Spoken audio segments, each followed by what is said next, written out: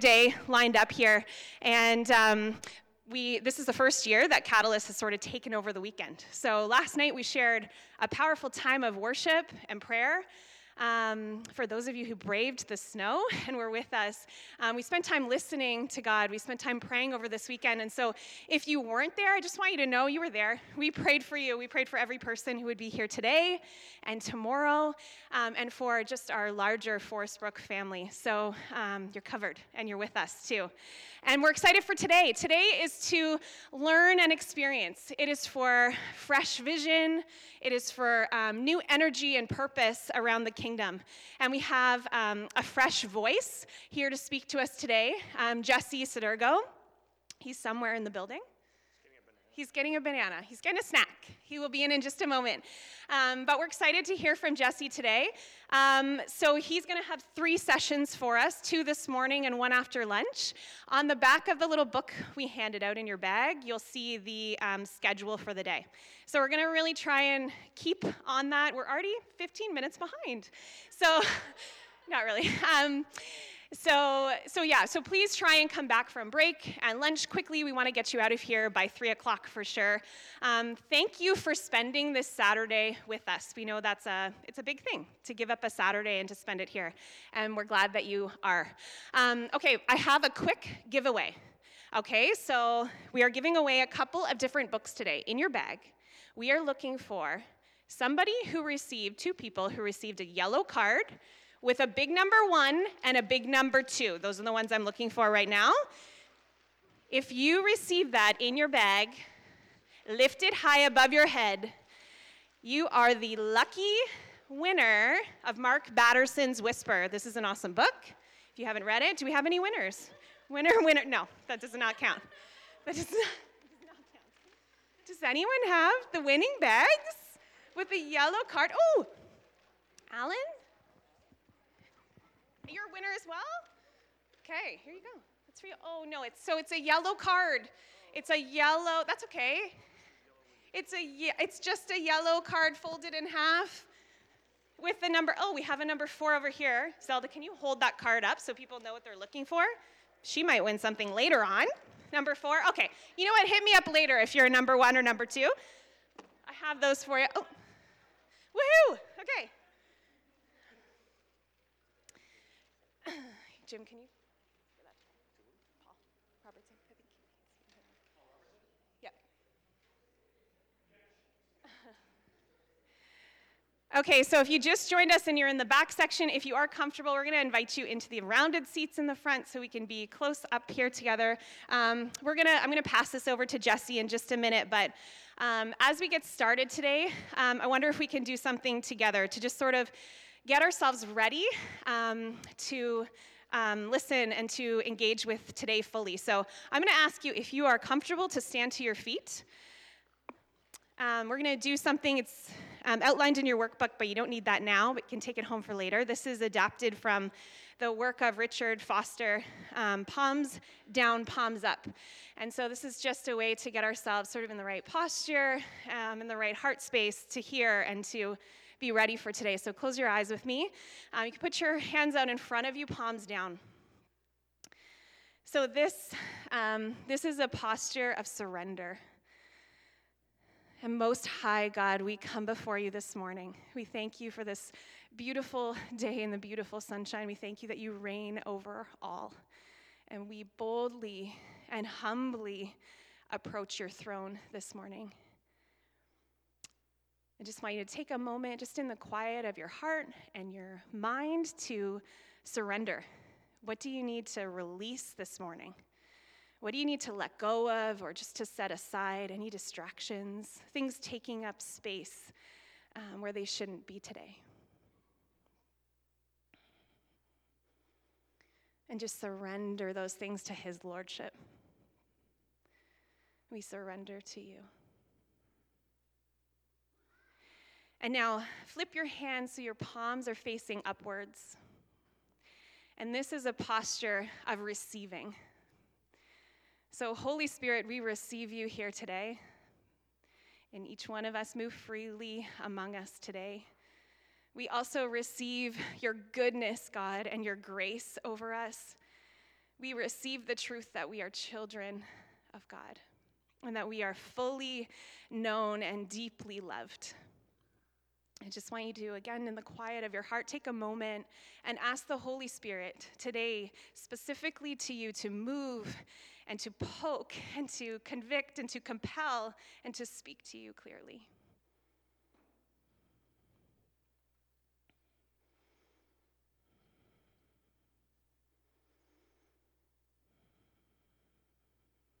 We are ready, God, to receive from you today.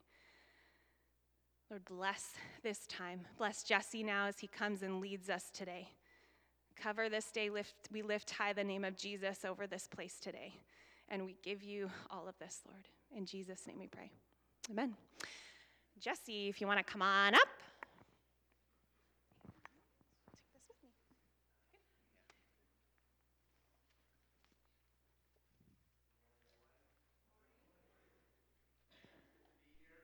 Together for a while, and so I hope you like me. A lot of talking. So today, I appreciate, first of all, the opportunity to be here. I know Jim from a long time ago. I knew Jim when I was in high school. I'm not sure if they mentioned this already, but that's my interaction with him. And I haven't seen him much since. And then he calls me up and says, hey, you want to come here? So he's basing everything based on my resume up to high school. So just know that. Who knows? I could have I have a whole bunch of heresy since then. But just want to mention first that just kind of for a moment, want to give you a picture of how I met Jim, because it's kind of important to hear. So I was in high school. That's when I started basically doing a lot of ministry in high school. And, it's like, how legitimate is it at that time? But in high school, a lot of things happened to me. So I just want to begin a little bit with my narrative, because I think it's important for you to know who I am before we get into this. I can talk a lot of concepts, but what's the backdrop of who I am is important to kind of get a picture of where we're going here today. And so in high school, I happened to do a lot of ministry in a Christian fellowship in a high school. And in my high school, we created a Christian fellowship. It became quite large. It became a gathering of like 80 to 100 people on a weekly basis. It was the largest campus group. And it was a testimony of us like figuring out in our high school days what it was to listen to the Lord and to just follow after Him. And when you're in high school, you don't know any better. You don't know anything, so you just have to lean desperately on the Spirit. And the main reason I want to mention this is that it grew into something where we had a lot of different fellowship groups throughout Toronto gathering together. It became a gathering every year of 5,000 people coming at Mel Lastman Square in North York. And it was a magical moment, like something I could never recreate ever again. But in that time, we had Christian fellowships all over the place coming together, celebrating and worshiping God, and we would meet weekly on Tuesdays, and we would come every Tuesday in a certain church in this big open space, and high school students from all over would come together, and we would pray for the city. And that's my upbringing is in that. I grew up also in a pastor's home. My father and mother is a pastor of a church, Indonesian church in North York. And that's what I grew up in the ministry. Didn't have much of a rebellious phase. I stayed in line, and I just kind of was brought up well in my parents' house. But I just, I know, I'm a pastor's kid, I know. And so in that time, one thing I just want to do is I do want to honor Jim for a moment. And that's the reason why he brought me here, so that I can honor him. No, but because in those times, I was a high school student, and we were doing a lot of things, and we had a lot of questions from different pastors of what we were doing. But I just remember the support that Jim gave. There's a few leaders who really supported us at that time. He was a youth pastor at a church at that time, and he was just validating us, giving us feedback and all that kind of. And I just remember those particular leaders at that time in my high school meant a lot to me, whether I knew them really well or not, because they validated what we were doing. And it was really the start of my ministry. So I just want to give a shout out to Jim, just to start off, because that's an honor, All right, so to begin, after high school, I ended up being a youth pastor at my father's church for a few years, and through that time, I was the event guy. Okay, like I loved events. I loved putting on big productions.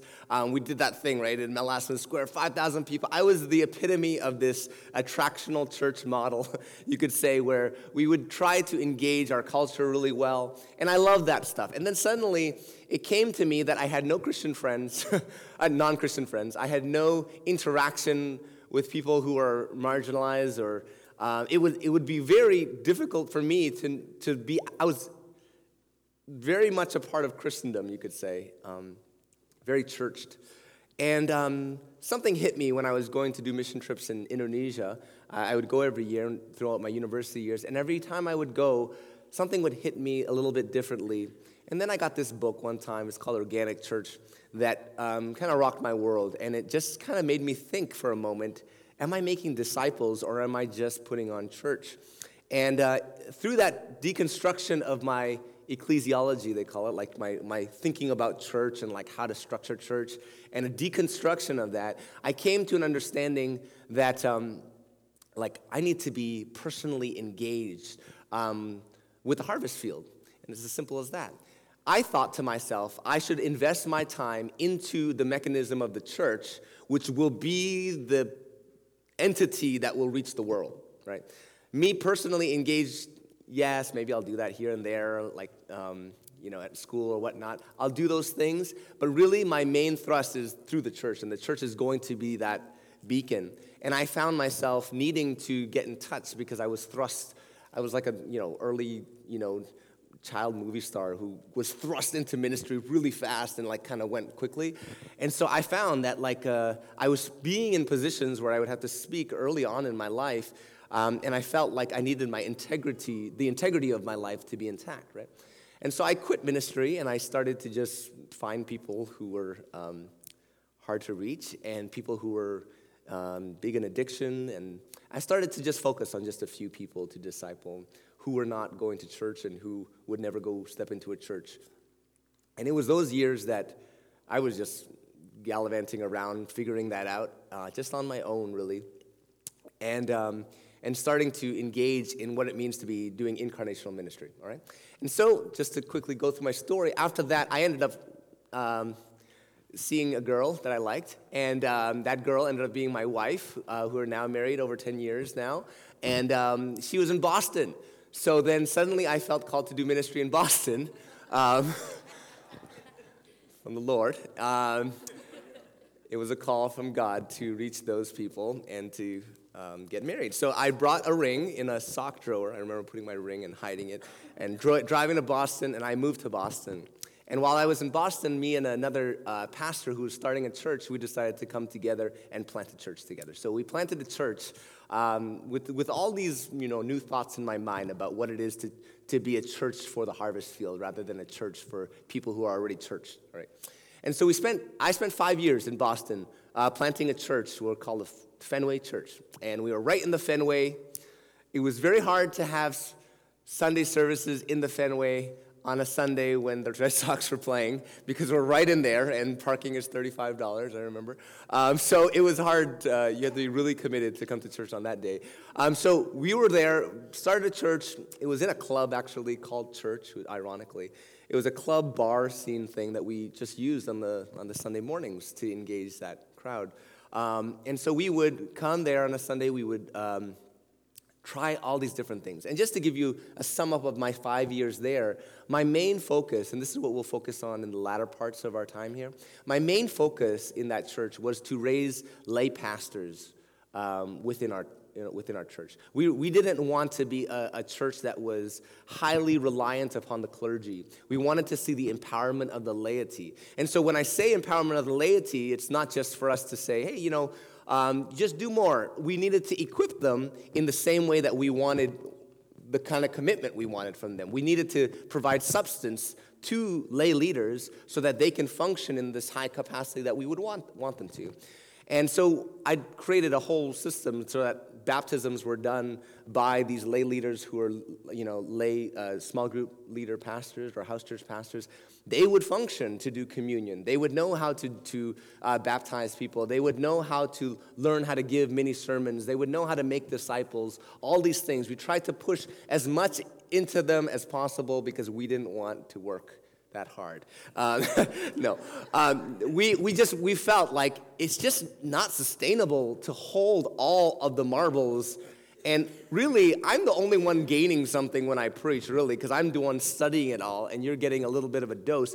We wanted to share the blessing of being in the process of like developing things and making disciples, because it's that's actually part of your own discipleship. And so I was hogging, we felt as the preachers and the pastors and the leaders, we were hogging all the good discipleship moments because we were the ones doing it all. And so we wanted to push that as much as possible to as far into the ordinary lives of lay people. And so we had to think, what are the things that matter? What are the things that don't matter? What are the things that every believer should be doing? What is specific to leadership? What is specific to a paid clergy? What is specific to all those things? That was my 5 years, and that's when I was doing some school as well. After that, because I felt like I had to be a disciple of Christ throughout that time, again, I felt this conviction once again that I was in the church, after going away from the church and trying out my experimental, coming back into the church, even in the church plant, aggressive church plant to the harvest field, something in me was saying, when I was bumping into Scripture, it kept on saying to me, Jesse, Jesus was with the poor a lot. And we were trying to engage marginalized populations and different in our church, but then they would always stay on the fringes, and I would get like confused, like how do we bring them to the center? Like, I remember particularly a single mother with 3 kids would come, and I just never was able to figure out how she would incorporate, and it was bothering me a lot. And so when me and my wife decided to move back to Toronto, we're starting a family, and both of our families over here, and my wife's family in particular is like the only family here, and they don't have any extended relatives. And so we felt necessity to come back. When we came back to Toronto, I decided to try something new. Because I felt like it wasn't my gifting, I would say. It's not necessarily even my calling, I would say. But I felt in me that if Jesus was with the poor, then all that stuff that Jesus says when he's engaging with the poor, as he's saying it, it's to a particular audience. And so if I'm trying to apply the words of Jesus in my own life, and I do not have similar interactions with similar people that he engaged with, of different socioeconomic, and a demoniac over here, and if I'm not engaging with them, it doesn't matter how much I know about the Word of God in that time, I can't really apply it live, because it's just it will always remain an abstract concept for me. It's never going to flesh itself out. It's like, I know the Good Samaritan story. That's wonderful. Like, how many times do I engage with someone on the street, down on the ground, and help them out? Do I ever bring them to a hotel and pay for their, do I ever do that? No. But I know Jesus thinks that's good to do. So I felt, let me just immerse myself. So I stopped ministry for a bit, and I just said, let's go into work for a nonprofit social sector. So I went to a Christian nonprofit called the Yonge Street Mission that many of you might know. It's been around for a while downtown. So I went to Yonge Street Mission, and I started working in a drop-in center. And this is a drop-in center for street youth. And I was totally out of my element, like so out of my element. I'm a guy of words. I'm a guy who likes to engage intellectually and talk about these things. And I was there not able to function in my gifting, you could say, sitting in a drop-in, feeling kind of useless, meeting with prostitutes and pimps and people who are addicts and people who are on the streets and people with erratic behavior, high mental health problems. And I just, everything in that world, I didn't know how to use any of my giftings in that context. But it's a place that I started to fall in love, you could say. And that's the place where, for the next 7 years, I was there for 7 years, that next 7 years was transformative for me. And it allowed me to adjust my theology significantly, because when you engage with the poor, it does something differently to you. It makes you think to sing like songs of lament a little bit. It makes you think about a lot of unsuccessful stories. I was in a church context where like, come on up, let's give a testimony, and someone would come up to the stage and give like this testimony, and there's always like some kind of good ending, in every testimony we hear in church. But there were so many bad endings in our youth, and so much death in youth is tragic. So when I experienced those times of death, literal death, and also like death of hope and disillusionment and recovery addiction, and seeing that pattern, oh man, it's not so simple for us to say those testimony stories where someone comes and be saved, and then I'm like, what happens in the sanctification of that person? After they've been justified and they see that sanctifying part is a long process, and there's ebbs and flows. And so that also has adjusted my theology to consider all those complexities. And so that's the past 7 years. And then I ended up doing a little bit of school somewhere in there too while I was working there. And I realized at the end of my time there, which was just in the end of 2018, I felt this increasing feeling in me, and I'll close with this part of my story, is that we were an institution. We were an institution as a social sector, engaging the poor. I can get a youth a job. I can get them health care. I can get them housing. They get there. A lot of them actually go to, Scarborough and low-income housing there or whatnot. We get them the spots, but there's no community. So they get it, they can functionally get all these things in order, but then at the end of the day, they come back to the streets. Why? Because their community is in the streets. Why? Because we were doing such a good job creating community with them in our center, they would come back to our center. So then it was a problem. And I'm like, we need bodies of people out in these neighborhoods that can adopt these youth into their communities, because we're not meant to build these isolated existences. And if you're a marginalized population, you can't go to a neighborhood and just start making friends and you have a lot of barriers that's causing you to do. So then I just had a thesis in my mind, which led me to school, is that I believe that there is a space between this professionalized social sector and our homes that are very private, are becoming increasingly privatized. We just go into our garages and go into it's increasingly private on one side, and our public engagement with the poor is becoming increasingly professionalized. You fall in line, you're a number. Literally, that's becoming more and more. And only experts can gauge here, So it's either the poor is you're my brother, or you're my client, And that's the two things. And I find that there's a middle ground.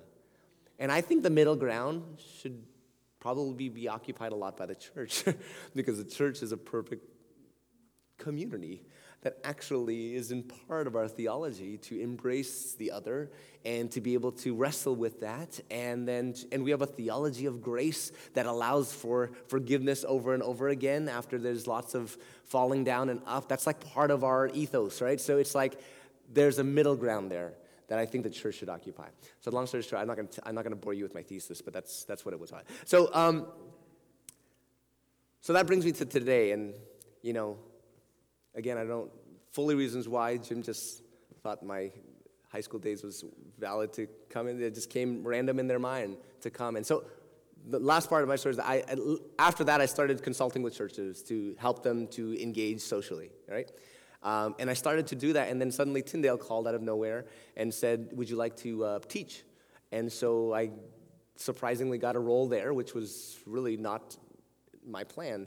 And then I got a role, and I'm teaching at Tyndale, contextual theology and how to engage with marginalized populations. So that's what I'm doing right now, okay? All right, that's enough about me. No questions about my story, sorry. Okay, so with those things, just to let you know, I have also a wife and 3 kids. 3 kids, a 6-year-old and a 4-year-old, and a baby, 7-month little fatso in my house right now. And let me start with this. Today, what I'm going to do, I'm going to be all over the place. I'm just going to warn you. I am not a very systematic way of talking. I'm not going to be your 3-point sermon guy. I'm not really like that. But I'll give you some structure, and we'll go with this, okay? And the way I'm going to structure it is this. My sense as I came here, and a lot of prayer coming into today and thinking through a lot of places that we can go. Here's the gist of it. My sense is that, and just even coming into this church here and this neighborhood, and just for myself, I'm just going to assume this is, sorry to make this assumption, but this is more of a middle-class kind of church, right? This is for the most part. And I am middle-class myself, and this is where I come in. And the conversations I have with my friends right now, because we're all having kids and we're all just starting them getting into school, is that I had these conversations with my friends, like, oh, where are we going to live? Oh, which school is the best school? We're looking at all these districts. We're looking at all these things of like, what is the best place for me to go to so that my kids can have the best friends that will be very like, not of this world. And like, I'm trying to think of all these things to plan so that I have the perfect route for my children to succeed and be, proclaim the gospel and all these different things. I'm trying to think about the best scenario, all the cushions around them, just like all around my house to prevent them from hitting a corner or whatnot. That's what I naturally think. And you know why? I can kind of do that. I have some resources in order to choose where I live. Well, somewhat. To choose where you live, right? Yeah. I have the ability to kind of carve out in this concrete jungle of Toronto. I have a lot of control. Like, as I was having these conversations with my friends, it just kind of erupted to me. I have so much control. Like, I can look at my app and know what weather it is. I'm going to determine what type of transportation I'm going to take there. Am I going to walk there? Am I going to take the transit? Am I going to take the car? I have those 3 options, not just one, right? I have so many options to choose from based on my socioeconomic class, and also the infrastructure of our city allows me to know and decide upon these things. We have the luxury of the city plowing streets. We're not trapped by, we even have conquered, nature to the point that nature is not going to stop me from getting to work, right? And then on the other hand, last year particularly, now that I have kids, when I go camping, and I'm not like an avid camper at all. I'm just like such a rookie. I'm an outdoor wannabe guy, okay? And so I like to buy the gadgets, and then I get out there and I don't use them. I just go out and I try to look like an outdoorsy person. I have the right clothes, flannel, and all that stuff. I can do that, but then when I get out there, I'm scared. And even in Sybil Point, I'm scared. It's not the wild at all. I'm not going to the outback woods. I just simple things like that. I'm like, oh, I think I hear a raccoon or something. And I realized, because I grew up in this concrete jungle of Toronto, man, it just takes a little bit for me to go into an unpredictable world of the woods of Sybil Point. And have a tent that is not brick, that is not temperature regulated. And I would go in that context and I would feel insecure. And that insecurity was like, this is ridiculous. This is just camping. But I have a kid now. I don't want some animal to eat my kid. So I just, I have these 2 contrasting things where one side is complete control, and then the other side feels like it just takes, I'm so fragile. I'm so fragile in anything that is unpredictable, anything that is nonlinear, anything that is not concrete, anything that I cannot control. It really bothers me, right? And so I start with this is because, I find that because we have the ability to control so much, because we have maybe a little bit more intellect, because we have a little bit more know-how, our science is better, we can control a lot. But the benefit of, say, the first settlers here, or people who, in Canada, Canada is known to be this overwhelming wilderness, right? They said, my supervisor, her name is Mary Jo Letty, she focuses on Canada at large. She writes a lot about Canada. And she says that the early settlers coming here, they all gathered in these little garrisons. It was very different than the States. The States were very progressive. The States in the beginning, they came to the shores and they desired to go straight to the west. They have a very, there was a trajectory of conquer. But when the Canadians came, they gathered in these garrisons because Canada is overwhelming. Canada is this vast, great nation, and the weather is harsh. And I'm just imagining that scene for a moment and seeing how at the mercy you are of the weather, how mercy you are at the wild. And something about just being in that environment changes your psychology, changes your spirituality, actually. It changes your view of how powerful you are, and the illusion we are living in right now that we have like this power and this control, and that we are somewhat closer to like the Tower of Babel. We're more like God than ever before. Like it's more than ever now is we're figuring all these things out. And it's troublesome because it's an illusion that we have arrived, And the more we live in that, the less we are going to lean on God. It's just natural math. Like the more I rely on myself, the more I developed and went to school or whatnot and had more experience, I cannot duplicate what I felt when I was in high school, just wandering and saying, let's do this event, let's do this, I cannot replicate that sense of innocence or naivete. I can't replicate that. Too much has happened. It's just so far gone. And so for us, it's important for us to decide that. So that's on one side. We feel a lot of control. But here's the flip side to that. So when I got my job at Tyndale last year, it was just July. First of all, it was so surprising. I did not anticipate it. I haven't finished my PhD yet, so I'm still in the midst of it. And then I get this role. Everything is lining up. I have my third child. I just bought a house. I have my Tyndale job. Things are going well. Guess what? After, all these years of my life, I've never experienced any kind of mental health stuff. Like, not much at all. Like, I have very little of that trauma and baggage and stuff. And I haven't experienced mental health in my whole life. Suddenly, I get all this stuff, and something happens that is beyond my control. I just start having, like, these anxiety attacks, like, out of nowhere. Like, it just kind of came throughout this year. And I just reflected a lot. I would just have these erratic thoughts of death. And like, there's Brene Brown, the vulnerability woman. So she says this thing about like foreboding joy, she calls it, where you're holding your child and you're like, I love my kid, he's so fat. And you're just like, oh, I love my kid, so cuddly. And then suddenly you're like, oh my gosh, I'm gonna lose my child. And it's like this sense of like, oh no, like the worst thing. You're thinking all the worst things because you have something that you love so much, right? And it's called foreboding joy, is that moment in time like that. And I feel like that's what I was going through a little bit. It's like the epitome for me in my personal life, the epitome of me accomplishing where I wanted to be, and suddenly feeling this sense of like loss. I just started imagining that I would be buried alive. I would be imagining like someone would kidnap my child. Anyone watch the movie The Room? Never watch that if you have children. The Room is like someone kidnapped the girl and left her in a room and trapped her and raped her and did all these different things. I'm like, oh my gosh, I have my child. Like, I watched that, I'm like, suddenly I started imagining all these things. And my wife is a psychologist, by the way. Yeah. So, I need a psychologist in my life. So, and she's like, anxiety is basically when you start to feel fear is proper, right? There's an event that happens and a level amount of fear is right. But anxiety is when you start to manifest in fear that is unproportionate to the level of risk, right?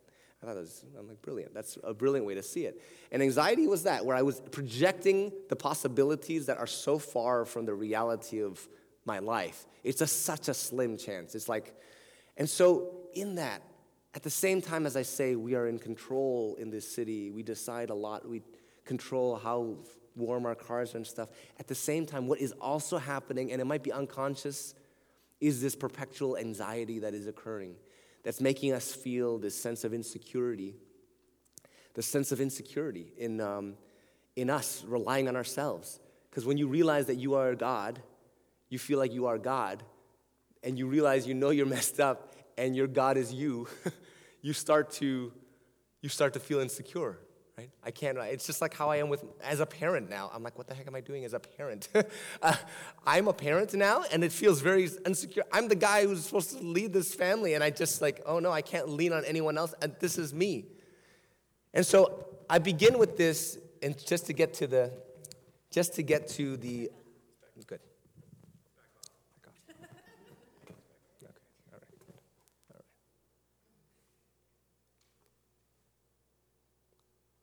we go. I have no control. It's a lesson. Don't use PowerPoint. There you go. Got it. Thanks. That's okay. Thanks. Okay.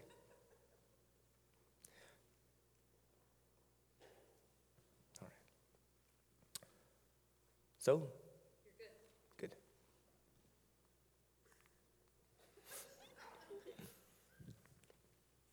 So this is the passage that I want to start with. Okay. Whoever wants to save his life will lose it, but whoever loses their life for me will find it. And the trajectory of where I want to take us today is how to function in an atmosphere in which there is no linear path and there is no control. Instead of just saying, okay, just leave it to the Lord and just go and blindly go into that, there's more articulation of what can be considered when you go into the unknown. There's substantial maturity that requires to go in there. As much as it was very purposeful for me in the beginning, like many of you in your early days as a Christian, the exploration there is wonderful and you're experiencing all these new things in this unknown world. And then suddenly you plateau because you know this world of church now and theology, you know it. And then what does it mean to push yourself out into there with all this knowledge you have and this maturity? How do you keep going with all this knowledge and maturity into here and not just say, no, just stay dumb, just stay ignorant? That's not the way to go.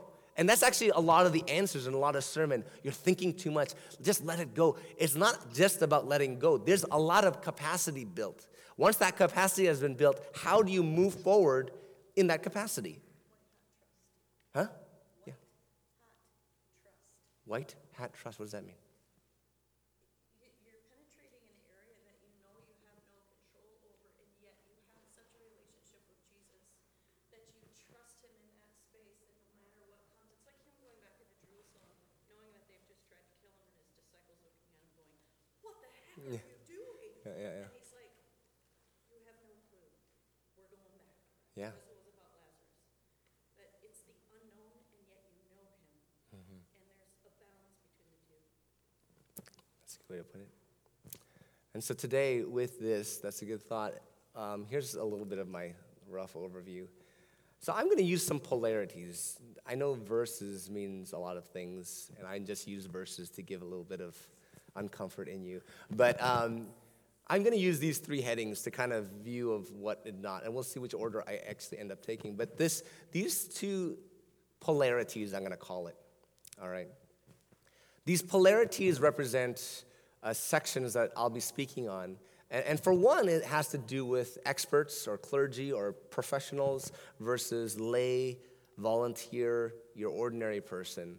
And how, as a church, we have created this disparity within it. You're a brethren church here, right? So there is an acknowledgement of this already. It's already intuitive in your theology and how you do things. You share the pulpit, all these different things. But I'm going to keep pushing that further into the more ordinary person as much as possible, just to start today. And then also there is this distinction and this polarity and dichotomy also about structure and the need to have structure and to have some coherence, which is very necessary too, but at the same time to have some flexibility to kind of move and flow in the way in which God is going to move us. And so how do you hold both structure and flexibility? How do you go into this unknown with some framework of a route, but at the same time saying, God, you want to move me anywhere, I will go wherever you want me to go? How do you hold those two things in tension as well? And also, there's another dichotomy I want to speak about, is the way of how we walk as believers, whether it's as an individual or whether it's as a collective. And I'm going to talk a lot about that because it's a particular, what we're functioning in now is a very individualistic society where we do not move together. And so in order to talk about this dichotomy here for a moment, and in all of these things, here's what I want to propose. In our day and age, we have a desire to solve problems, right? I was listening to a podcast, and it had Ashton Kutcher. And Ashton Kutcher wants to save the world.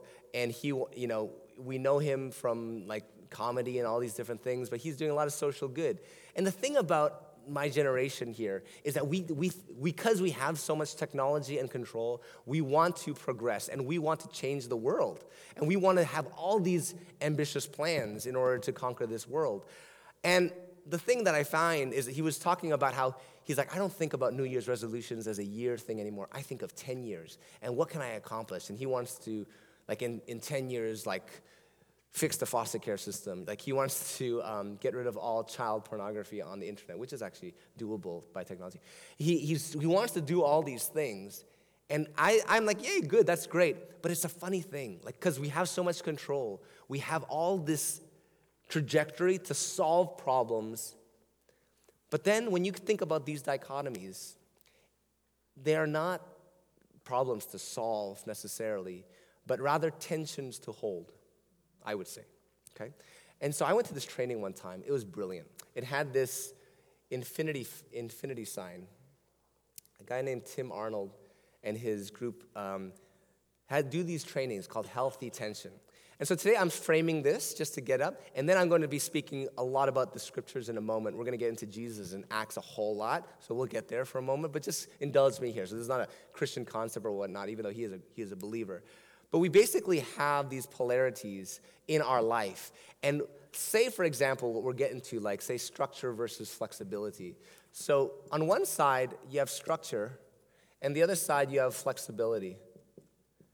And in my organization back in Young Street Mission, we always ebbed and flowed between this. I always had this staff who would be like, let's just like let go of the flexibility. These street youth do not fall in line with all these programs that we have set. It's not set for them like that. So I have those staff, but then I also have other staff who says, no, but we need structure. We need to actually be progressing in one way or another. We need to actually have something set in stone, or else everything's just going to be ambiguous. And you'll ebb and flow based on your personality, say with this polarity. But this works for so many other things, okay? This is like grace and justice. You can put any kind of, polarity in there, whether it's me and my wife arguing about, whether we should have a high structure in our household and the kids can only watch this much amount of TV or whatnot. Like, we all have these, whether we should be, like, letting our kids just go all over the place, or do we keep them right in line? Like, we have all these arguments, and it's usually based on this kind of polarity. But the problem is we think we have to choose a side.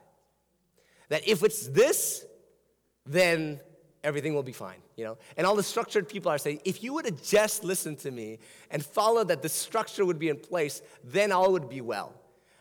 It's a zero-sum game. That's how we feel. When really, we intuitively know it's a tension to hold, right? We know we need it. And what I loved about this diagram is because in every kind of polarity, there is a plus and a minus, and a plus and a minus.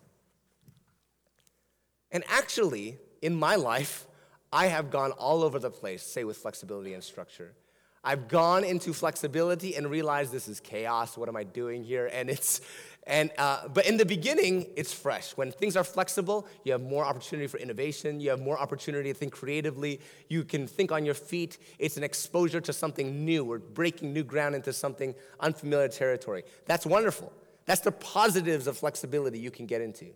But then you realize, is this sustainable?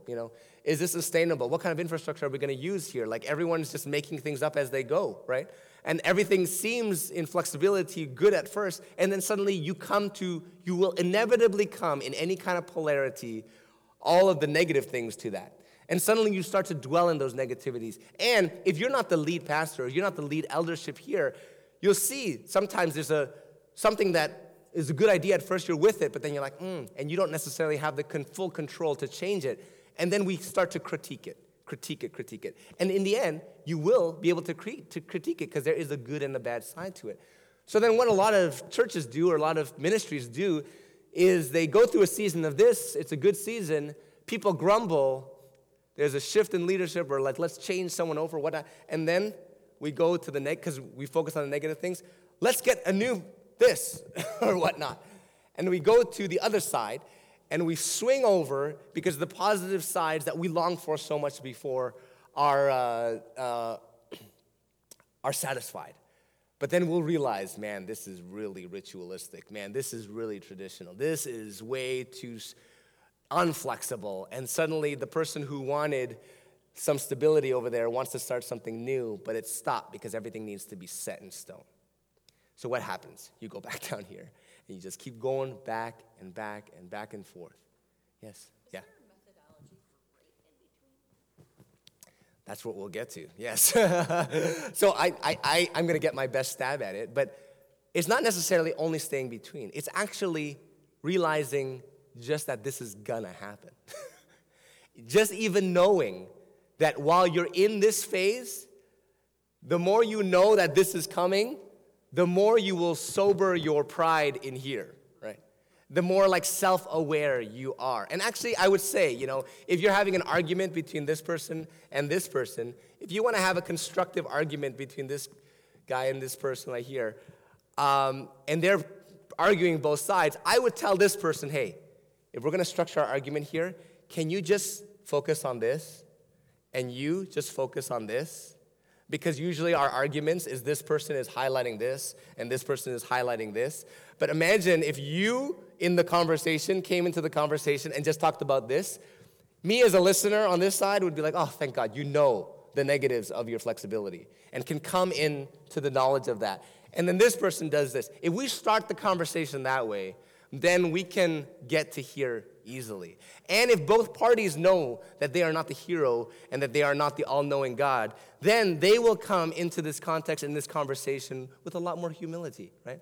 And so, number one, I don't have a solution for this, but just knowing this helps me greatly. And so that's kind of the structure that we have in talking about today, in how we're going to work through these types of polarities in our life. I'm going to stop here for a moment. Is there a thought to this or a question? And I'm not going to have, by the way, a lot of answers necessary to a lot of questions, but is there any thoughts that kind of come out if I just open up just the beginning of this as I speak? I just really appreciate what you just said about coming in, knowing the negatives. It brings humility, also transparency, and keeping us more humble in our own thoughts. Yeah. And how we speak to each other, which is really, really important. And the thing that comes to mind often is being, I just cringe when I hear judgmental comments with regards to, well, he said or she said, and this, which is valid, that's their opinion. And then there's the other side, right? So it's constantly being aware that we don't have all the answers, one side or the other. Yeah. And it's trying to just work together for the same goal. Yeah. Mm. Yeah. Sir, yeah. Someone once told me that it's a good quality to have a high tolerance for ambiguity, which is, I think, what you're talking about here. But the question I guess I have is that a gift? Some people have and some people don't have. Right? Yeah. I don't think, some people can hold two polarities. That's right. It's natural for them. Yeah. Either or. Accept that Both. they exist, Yes. that neither of them is perfect, and neither of them is better than the other, but that they're going to, sort of cycle, Yes. right? But some people can't do that very well. I know. And you know what? If we don't have, and I'll get to you in a second, and if we don't have the people who are a little bit more either or versus both and, we never get anything done. I just got to say that. Like, I'm more like this, to be honest. Like, my natural disposition is more like this. But then getting things done is another story. Someone needs some finality, and that requires a courage. So we cannot remain in this. But in any kind of decision process or any kind of like project you're working on or any kind of ministry endeavor we're doing, we need to know that there are certain points in the planning process or the discovery process where this is very necessary. And then there's another time where we need to land. We cannot stay floating forever. And trust me, my generation over here, this postmodern generation where everything needs to be floating, everything needs to be abstract, everything needs to be deconstructed. We love sitting in here and we get nothing done. We'll comment on our opinions online, but we will not do anything because we're scared to make a decision, because once we make a decision, there's going to be a whole lot of criticism for that decision that we have already thought about because we've done this, right? So do you have a... I was just going to say, what if you're in the context that not everyone is able to see the flaws, so to speak, or Yeah. the negativity of their perspective, and how do we shift and be able to open up our minds to see all of that? Yes. Without God, not at all, but yeah. Yes. If you come in managing your weaknesses because of the nature of transparency and flexibility that's there, but your intention is to shift into the positives so that you can admire the strengths of one another. The deconstruction you were just talking about, the abstraction. When you decide to gain momentum from that place, because you just said you can't stay there forever, I totally agree with that. But is there someone within the group that typically has a greater measure of clarity and wisdom? Because I've been in groups before where Yeah. you almost need to shepherd them into a place Yes. where they can come to agreement. But if that's not present, what is the dynamic you're dealing with, especially with your generation and younger? Yeah. How do you get them to a point of motion? Yeah, and you know what? I'm opening a can of worms with this diagram because this is very intriguing. And so what you're saying is true. And I don't want to get into all the details of this, but what I would say to what you were just saying there is that, first of all, yeah, these are not two equal individuals usually. Usually there is someone higher, someone lower, someone more knowledgeable, someone less knowledgeable, someone with more power, less power. All these, there's so many dynamics to this that doesn't make it this equal whatnot. Like if I'm a supervisor over someone, it changes the game in that conversation. And if I am the supervisor, I'm the leader, I want to come in with a lot more of my acknowledgement of my own weaknesses, usually to kind of help to level the playing field. But there's a lot to this. But I want to set this stage, and I'm going to move on right now. I'm going to set this stage to just note that this is that what I think is the biggest problem with us growing up in when I say modernity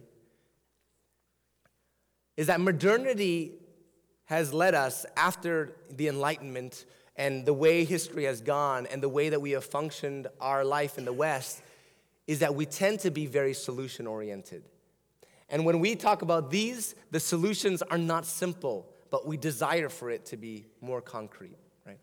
And so for me, I want to, and it's especially hard in a church because we should know truth, right?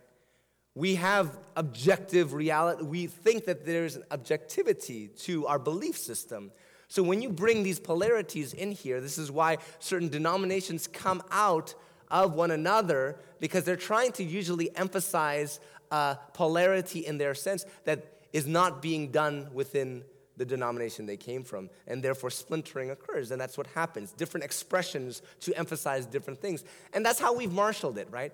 And but the illusion that we come to a finality, a final solution, and we actually solve the problem, is a symptom of modernity. And let me explain a little bit with modernity, and then we're going to get into a passage over here in a moment. So I think that this divide between the expert and the volunteer has a lot to do with this book by Dallas Willard. Have you guys seen this moved around? It's called The Great Omission. Dallas Willard talks about the great omission of the Great Commission, and he thinks it's discipleship.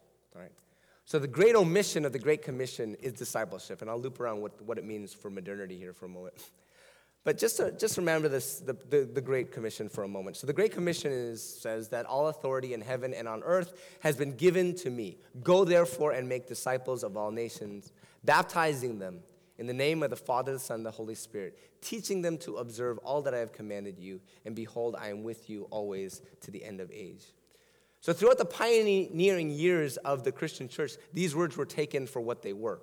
They simply took it literally. Like, there's no theological alterations to it. They just, I got to make disciples. They weren't thinking, I got to plant a church. No, they're just making disciples. They're trying to follow in the ways of Jesus.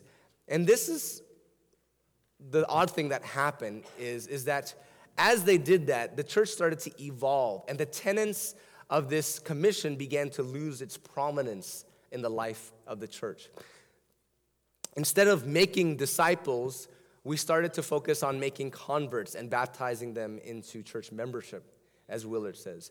And this is what leads us to the omission of the Great Commission, which is discipleship. And the emphasis on discipleship and walking with and training believers into Christ likeness. By the way, for me, discipleship has a lot to do with growing into Christ likeness, okay?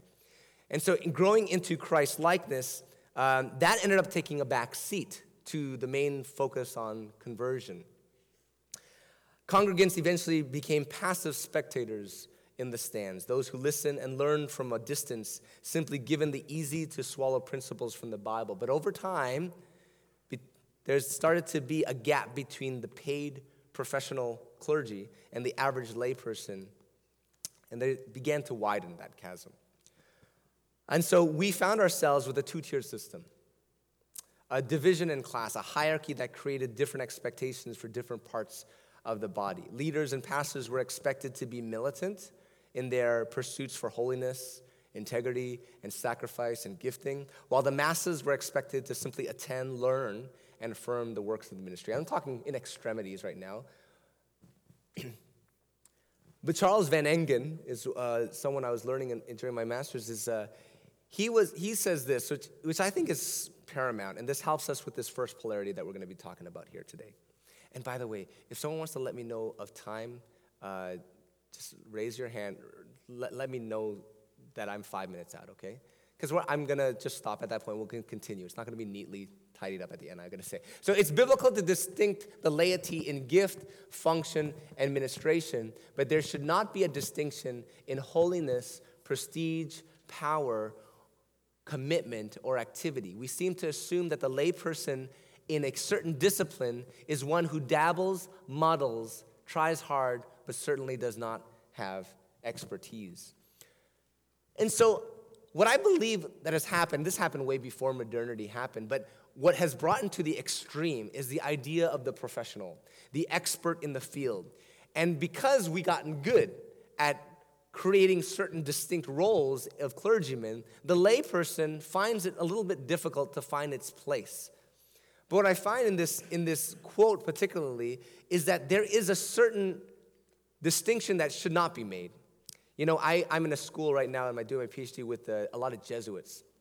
And Jesuit priests are really intense. They will die for the gospel. They are so smart. There's so much intensity over there in their pursuits of that. And the one thing I've gotten from a lot of them is this encouragement to see the lay people around them function in the same level of intensity and commitment and sacrifice. There's actually should be no distinction between the pastor and the sheep with regards to intensity to give their life for the gospel, right? It shouldn't be like. It shouldn't be like someone should commit a little bit more in integrity of their life. It shouldn't be that all those character aspects of a Christian should not be diminished. And actually, I would prefer a whole bunch of ordinary lay people who are willing to die for the gospel rather than a whole bunch of experts working in their category, in their field, and not having the level of integrity in their life. But modernity tells us that if you want to solve a problem, everyone should function in their expertise. And you know what? That expertise lingo has filtered into our church in a way to overemphasize the idea of giftings.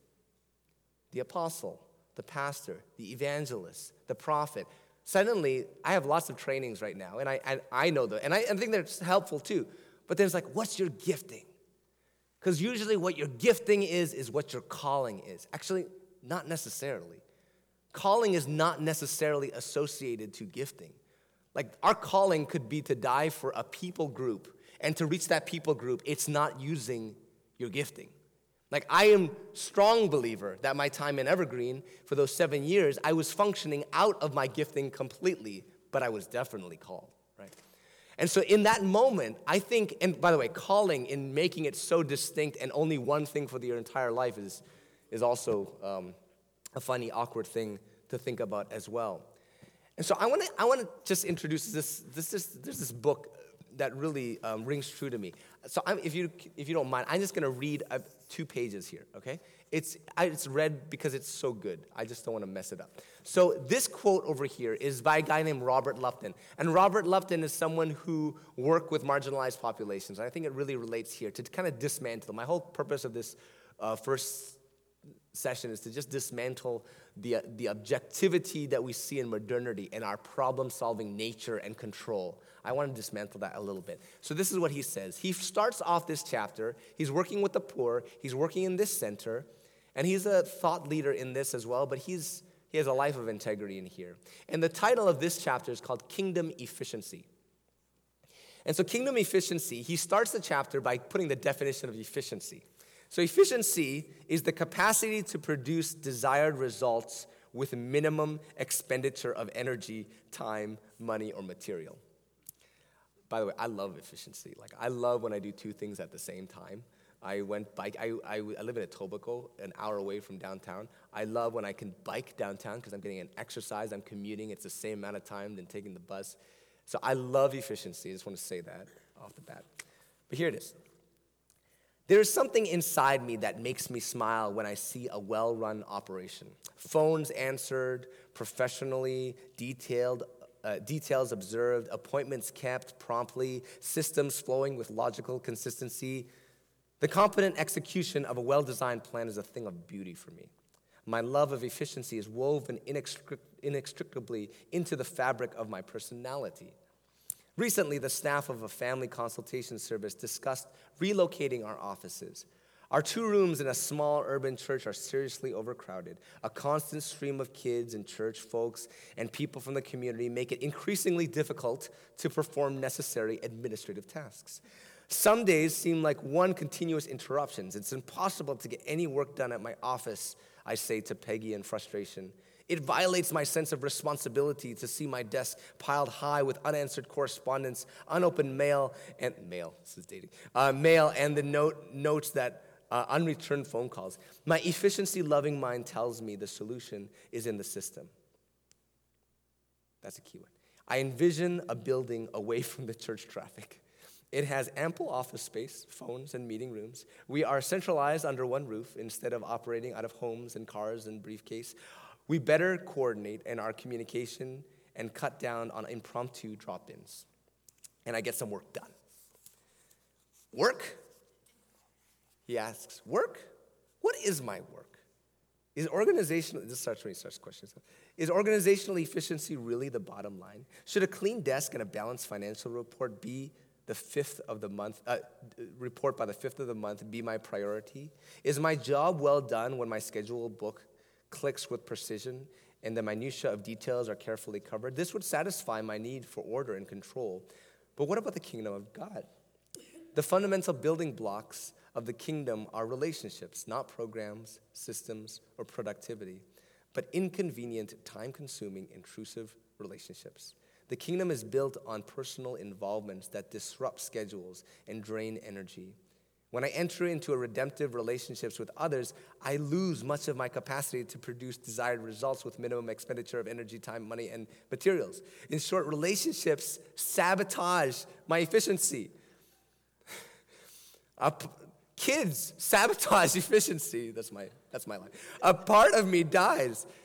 Is this perhaps what the Lord meant when he said we must lay down our lives for each other? If efficiency is a value in God's kingdom, surely it has a different definition. The one who orchestrates history doesn't seem to be in a hurry. God doesn't seem to need closure at the end of the day. Perhaps if one has an eternity in which to accomplish one's work, it's not so important to handle every urgent detail that arises. Kingdom efficiency must have an eternal perspective. How then can we earthbound ones evaluate our own level of kingdom efficiency? Obedience is the only trustworthy measure I have found. I know I am called to love people, in a special sense, poor people. Since it is impossible to schedule their calamities, I must remain open to their interruptions. The seductive appeal of order which draws me away from my call. God's peace must be learned in the midst of disturbance. Disruptions are his reminders that people are more important than programs and that the ordering of my life is his business. Perhaps in the disarray of human relationships, he will reveal the true meaning of efficiency. So I read this to my class the other week, and one of the students said, I want to push back on that. And some of you might want to push back on this, and that's okay, and there's probably valid reasons too. But I'm going to stress this a bit. But he said something interesting. He says, I think the kingdom of God works well when everyone is functioning in their giftings. If I'm not pastorally gifted, because these are in people who are in ministry, if I'm not pastorally gifted and I'm put in a place where I have to function pastorally when my main task is teaching the Word of God, or when my main task is this or whatnot, and I'm not functioning in that gifting, then not as much will get done. That's what he said. And also, we cannot advance the kingdom of God as efficiently or as effectively if we don't do that. And you know what? I would agree with him. Under the presuppositions he's going with, I would agree with him in many ways. But my question is not whether that's right. My question is whether the presupposition is right. And I think that his view of it comes out of a presupposition of solving problems, getting things done, right? And making progress. But progress is not necessarily gospel. Progress in that sense is not necessarily gospel. I think, when I look at myself, I am a product. As much as I am a product of the mind of God and Jesus and in the Bible, I am also a product of my culture. And my culture is like Ashton Kutcher, you know. My culture is telling me 5-year plan, 10-year plan, I got to get there. And to get there, I have to do these steps to get there. So if that's my culture telling me to do that, I completely agree with my student. He says, then gifting, you function your expertise. Let's not waste our energies on things that are not good, that we're not good at. Let's get this trajectory to get there. If that's the presupposition, then that's great. But what if progress, I will challenge for a moment, is not gospel in that sense? What if the kingdom of God is a little different, you know? Actually, ironically speaking, it's a little funny. I had this person, his name is Terry LeBlanc. He's indigenous himself. And he says, the funny thing about the West is that the West tends to think of progress, or the way they plan out things is that's the future and that's the past. And he says, the West looks at the future and they think that the future is pulling them towards the future. And he says indigenous populations is different. Indigenous populations face this way, and they're looking at the past. And, you know, there's a lot of honoring of ancestry and all that kind of stuff, right? In these kind of cultures. And so there's an honor, so there's a lot of honor, there's a lot of thing based on that. And he says the way they see moving is they look at the past, and the past pushes them to the future, which rocked my world when he did that.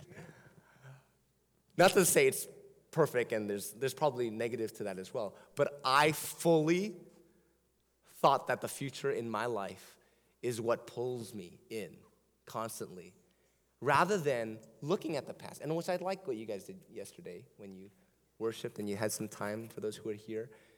That's a very important thing to do. When you reflect upon your past few years and you see the past and what God has been doing, that will help inform what the next steps are as you go. So when I talk back to the beginning here about this unfamiliar territory, that unfamiliar territory is not going to be tackled when you look at the future and you see people who are ahead. Well, that's a good model over there. That's a good best practice there. And grab those to inform the future steps you're going to take.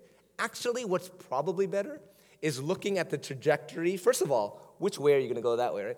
What's the trajectory we've been taking so far? Because if it came from that way, the natural trajectory should perhaps be this way. Like, If it came from that way, maybe it should be coming this way, right? And there's different trajectories that are causing it. And there's also different elements of our past, our history, what we are reacting against.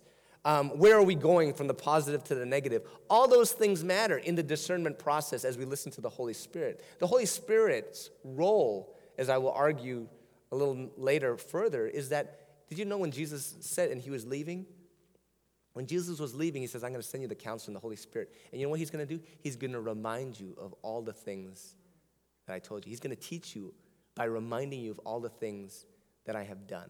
It's an interesting thing that the role of the Holy Spirit is not necessarily traditionally how we see the Holy Spirit in this prophetic looking future. The Holy Spirit's role, according to what Jesus described, what he's going to do for us, is a memory type of exercise. The Holy Spirit is reminding you of all that I have done. Because they're not going to have the Bible and the script right in front of them in the beginning of the church. They're panicking because Jesus is going to go. So the Holy Spirit's going to be with you to remind you of things. Are we reminded looking forward? Usually we're reminded by looking back, right? And so this is what I want to paint for us to start with. For us to get this idea of having this kingdom efficiency and modernity stripped for a moment. Even if you go back to it, it's fine. Just indulge me for the next little few sessions. As we think about this further, I want us to begin to think in those lines and raise these questions, because we're going to be working through the story next. And if you guys don't mind, this is a natural end for me. So if we can take a break and then come back, that would be good. So as we come back, I'm going to go through the story of Jesus all the way to Athens.